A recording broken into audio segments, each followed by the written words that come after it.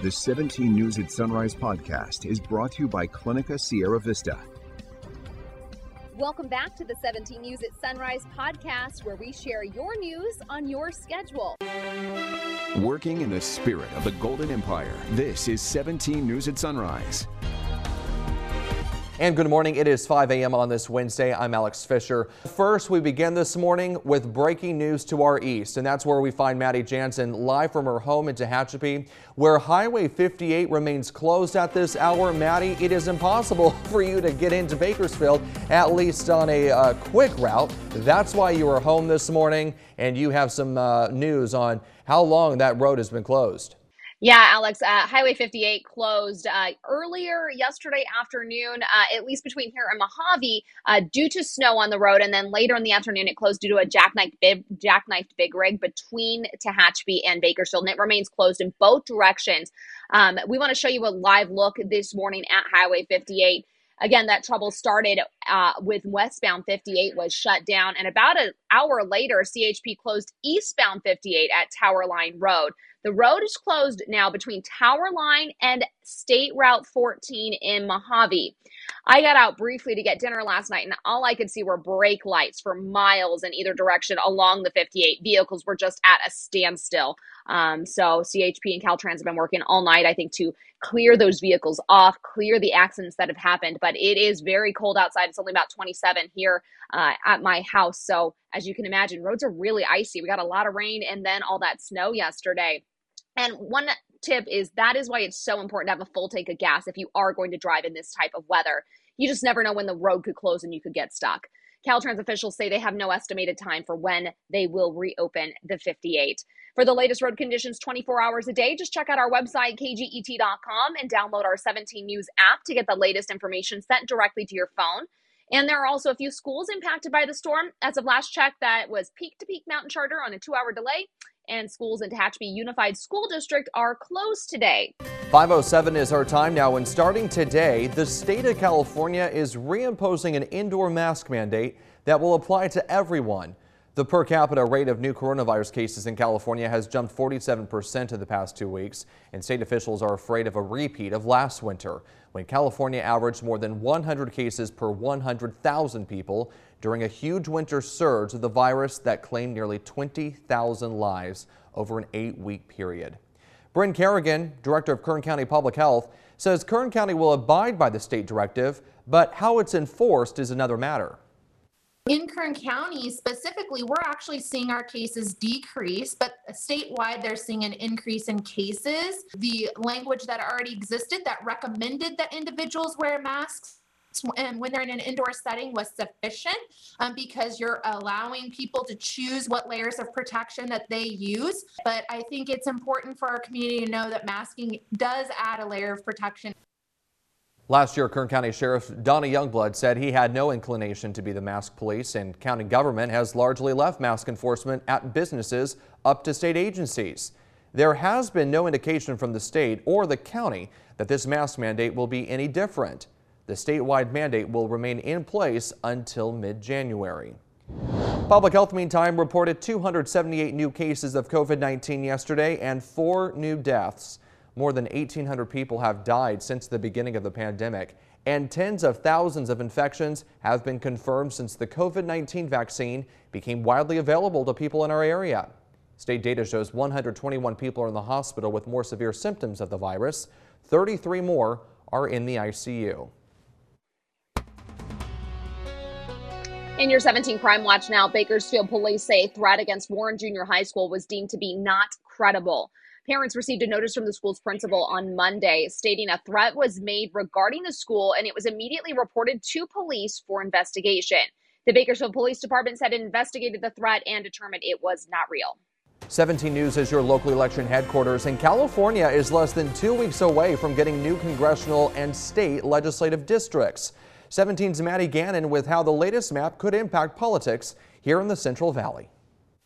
Kern County has a population of about a congressional district, so why can't we just be one county, one solid congressional district? It's more powerful. Every congressional district in the state is supposed to have about the same number of people. That's about 760,000.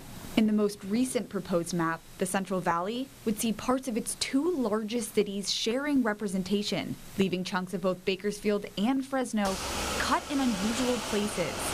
The latest congressional draft maps splits Bakersfield right down Chester until California Avenue. On this side of the street, I would be represented by one congressperson. If I were to cross the street, it would be a whole new representative. For Kevin McCarthy, for instance, his likely district would be on one side of Chester and include a significant portion of Bakersfield. But it would also stretch all the way up to Clovis and Fresno. Republican political analyst Kathy Abernathy said this hurts industries in the Golden Empire.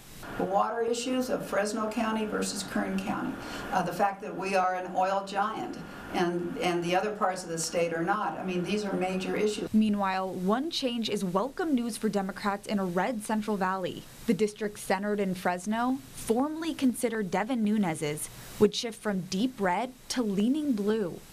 We'll probably get a lot of Democrats running in that area because it's going to be more liberal. Democratic political analyst Neil Sinapa said that could make for a livelier midterm in 2022.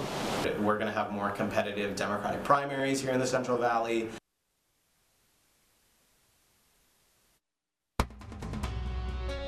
That was 17's Maddie Gannon reporting. And now in your 17 Court Watch, Los Angeles attorneys who represented the Inglewood man accused of raping and killing 13-year-old Patricia Alatorre have withdrawn from the case. Joel G. Garcia and Tomas Requejo were relieved as counsel for Armando Cruz during a brief hearing yesterday morning. The attorneys did not say why they withdrew from the case. The judge has tentatively appointed the Kern County Public Defender's Office to take over Cruz's defense. Attorneys representing a local business owner who refused to bake a cake for a same-sex couple will appear in court today.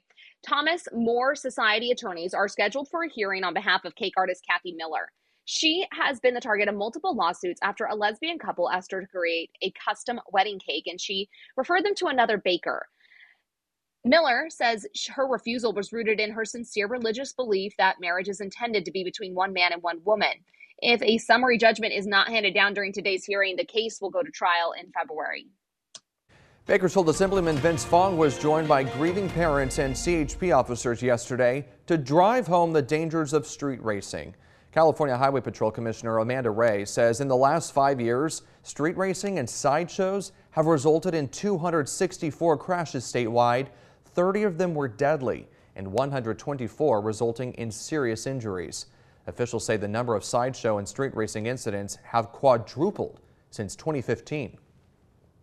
The pandemic occurred and the roadways were kind of emptied. That created an environment that allowed this to skyrocket. Assemblyman Fong wrote AB 3. It gives judges the power to suspend the licenses of those who take part in exhibition of speed, including tire burnouts, stunts, engine revving, and other moves that lead to street racing. The law goes into effect in 2025 to give the DMV time to update its systems. But the commissioner noted with new grants awarded to CHP, her agency is not waiting to use resources to curb the illegal activity. From our 17 follow-up file this morning, and after 2 years of failed negotiations, the County of Kern and the county's largest labor union has reached a new contract deal. Workers took to the picket line earlier this year and were gearing up for a possible strike. The Board of Supervisors yesterday approved a new contract with the Service Employees International Union, which represents more than 5,000 county employees in nearly every department, mostly in administrative positions. The union says workers have not had a raise in more than a decade. The new contract is for 3 years and includes a raise and 3 additional paid days off over the holidays. The biggest part of this compensation restructure is to start all of our classifications 5% higher on the pay range, which is going to help us recruit and retain staff. And our E-Step employees, which are topped out employees, and the vast majority of our workforce are going to get at least a 5.5% raise between now and July of next year. It's important to note that SEIU does not include firefighters or police officers, which have their own unions.